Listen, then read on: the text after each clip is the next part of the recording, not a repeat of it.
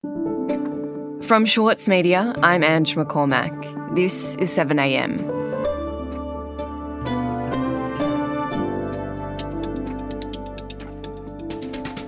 What if solving the climate crisis was as easy as dumping and burying our carbon emissions in the ocean? Capturing carbon and storing it under the seabed is an idea that the Labor government is trying to legislate in Parliament, and they'll likely have enough support to get it up. If it seems like it's too good to be true, climate experts say that's because it is. Today, contributor to the Saturday paper, Ben Abbatangelo, on why Australia is betting our climate future on a plan that's unlikely to work. It's Monday, August 14.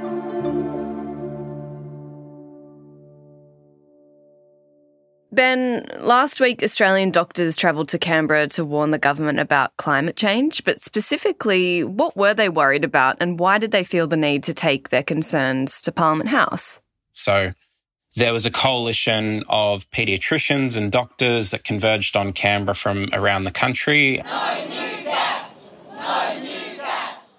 No. And the paediatrician leading that was from the Northern Territory. My name is Louise Woodward. I'm a paediatrician and a mother. Come here from the Northern Territory. I would much rather to meet with government ministers and hold a protest out the front of Parliament House to raise the alarm about the serious health impacts of the gas projects proposed for Darwin and the Beetaloo region. To let the government know that this proposal is diabolic and will increase the risk of pollution, of cancer, of neurological disease and illness, and that it needs to be scrapped. Now, if we zoom out, the Northern Territory is being positioned as a sacrifice zone. Not only is it being slated for the status quo of gas expansion and development, but also importantly, the Northern Territory is where a lot of the critical minerals are held for the transition to electrification. Now, the key to unlocking all of this is Middle Arm, which is a petrochemicals plant, and it's within the pristine Darwin Harbour, close to neighbourhoods. And, really importantly as well, it's backed by the government who has thrown $1.5 billion towards the project. Right, and this facility, Ben, what will it do exactly? Why has it become such a significant sticking point between environmentalists and the government? So the Middle Arm petrochemical plant, there's two major tenants to that development. The first one is the Tamboran Resources Company, which is going to be fracking the Beetaloo Basin. And the second major tenant of that big infrastructure development is Santos, who is looking to exploit the Barossa gas field off the coast of Darwin. And really importantly with that gas field as well, it's one of the dirtiest gas fields in the world.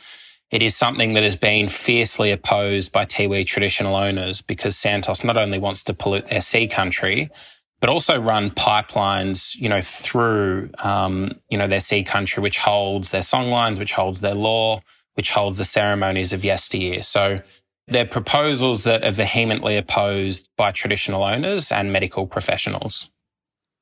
What's really important for all of this, though, is these developments have to prove that they are going to be net zero from day one. So what is enabling Santos to go ahead and also other developments around the world is this thing called carbon capture and storage, which is where gas companies capture the pollution from their reservoirs. So the idea of carbon capture is that companies can, instead of enabling their emissions to spew out into the atmosphere, they can instead catch it and look to store it in what they say is a relatively safe way. And what do experts or climate scientists say about carbon capture and storage? How do they view its efficacy or potential in helping the environment? Carbon capture and storage has been around for decades. And as Keaton Joshi, who is a climate and energy analyst, had said to me, is that it's a rhetorical tool that's used to justify fossil fuel expansion. Of all of the projects that carbon capture and storage has been used around the world, none of them have operated at 100%. To quote Polly Hemming from the Australia Institute, Santos is more likely to put carbon dioxide on the moon. I mean, the degree of difficulty for this project is extreme. I mean, they're saying that they want to pump carbon hundreds of kilometres from its Barossa gas field into the Middle Arm precinct, which is yet to be built. And then they're saying that they want to lay 500 kilometres, almost 500 kilometres of pipelines towards Timor-Leste waters and then store the carbon in Timor-Leste Sea. So the degree of difficulty is extraordinary. You know, the Timor-Leste waters are, geologically fragile, difficult, wild. And, Santos is effectively saying they're going to do something that has never been done. And the government is taking that on face value and, treating it with a degree of sincerity that it just doesn't deserve. I suppose one of the other major things with it as well, right, is that even if carbon capture and storage operated at 100%, it doesn't change the emissions profile whatsoever. So to explain that really simply, to capture 1 million tonnes of carbon, it requires the use of 1 million tonnes of carbon. At its best, it creates no difference, but if it fails, it actually increases the overall emissions profile for these developments.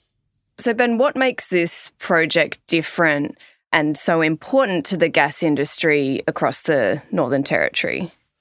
The guts of this story is not just about gas expansion, but really importantly how Tanya Plibersek is introducing a very niche deep-sea dumping bill, which only impacts one company, and that company is Santos. I think I'll call the Honourable Member for Sydney. Thank you, Mr Acting Deputy Speaker. I want to thank all of the members who have spoken on this bill during this debate. It's been very strong interest in the bill, particularly from the crossbench, and I do want to make specific mention of their genuine concern. Everyone that I've spoken to is expecting it to pass through the Senate. Again, look at what the government is doing, not what it's saying. Or if you do look at what the government's saying, consider the double-speak that's going on. And unfortunately, this sea dumping legislation, with its gimmicky and misleading subtitle, Using New Technologies to Fight Climate Change, is a case in point. The short title of the bill is Using New Technologies to Fight Climate Change. But I have genuine concerns that these new technologies proposed will do more harm than good for our climate and our environment. Put simply, this bill is a key enabler of the gas industry's plans to significantly expand Australia's engagement with carbon capture and storage in Australia and its import and export of CO2 across international borders. Now, what it enables companies to do, and the only company that's proposing to do this is Santos, but it enables them to not only capture their carbon, but importantly, export it across international borders into foreign countries' waters.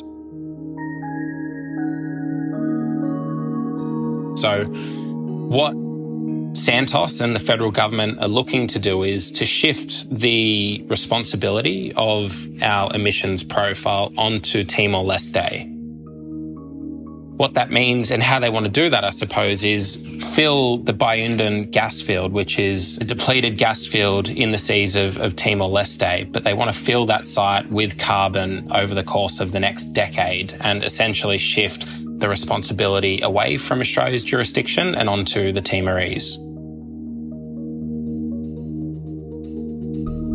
After the break, how Australia is planning to make our emissions someone else's problem.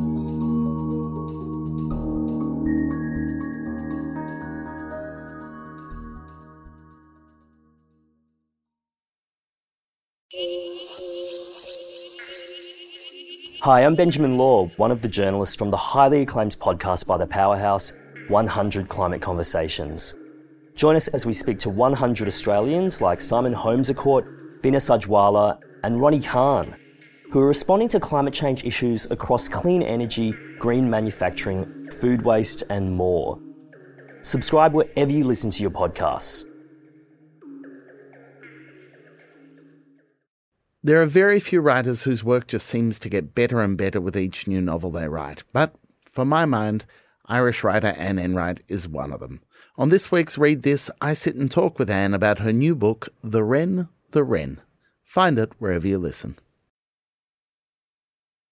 Ben, you mentioned this idea of captured carbon to end up in the Timor Sea.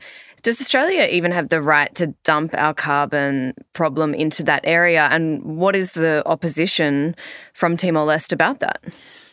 Well, the thing with Timor-Leste is that it has experienced gross exploitation over the years, and we're all really familiar with, those failed maritime negotiations back in the early 2000s when the Australian government instituted what was a clandestine operation in bugging Timorese officials to gain the upper hand in those negotiations. East Timor has alleged that in 2004, Australia's Secret Intelligence Service bugged the Timorese cabinet room in Dili.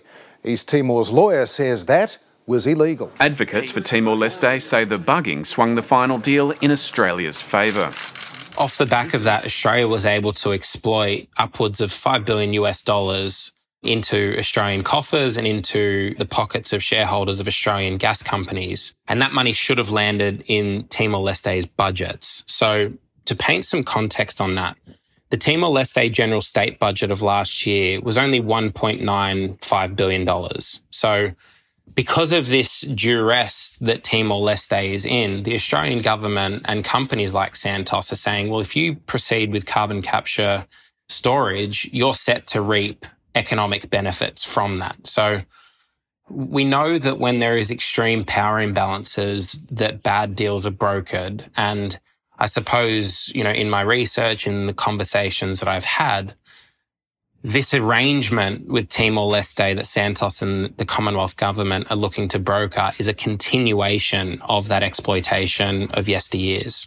Right, and so if this bill passes, if Santos does get its way and starts storing carbon in the Timor Sea, what does that mean for Australia's emissions future? What are we going to see if this plan goes ahead? Santos is absolutely the direct beneficiary of this deep sea dumping bill, but also really importantly as well, if Santos begins production, if they are enabled to complete the pipelines that need to be laid, there are other companies that are set to reap the rewards. So waiting in the wings alongside Santos is Italian multinational energy company Eni, which controls the Evans Shoal gas field. Now, the Evans Shoal gas field has been labelled a carbon bomb with a 27% carbon dioxide profile that makes Santos's Barossa project, which has an 18% carbon dioxide profile, look clean. So without Santos's infrastructure going ahead, the viability of Eni producing gas is thrown into extreme jeopardy. So it speaks to and further emphasises just how important this deep sea dumping bill is in unlocking this new kingdom of gas exploration. I spoke to Polly Hemming and she was adamant that there's no meaningful consequence that ensures, that forces or regulates companies to do the right thing. It's a really bleak picture for the Northern Territory. It's a really bleak picture for those that are longing for a restored planet. The planet is burning. We are in the midst of extreme ecological collapse. And these developments lock Australia in and these gas companies in for decades of potential gas exploitation and exploration. Ben, thanks so much for your time today. Thank you.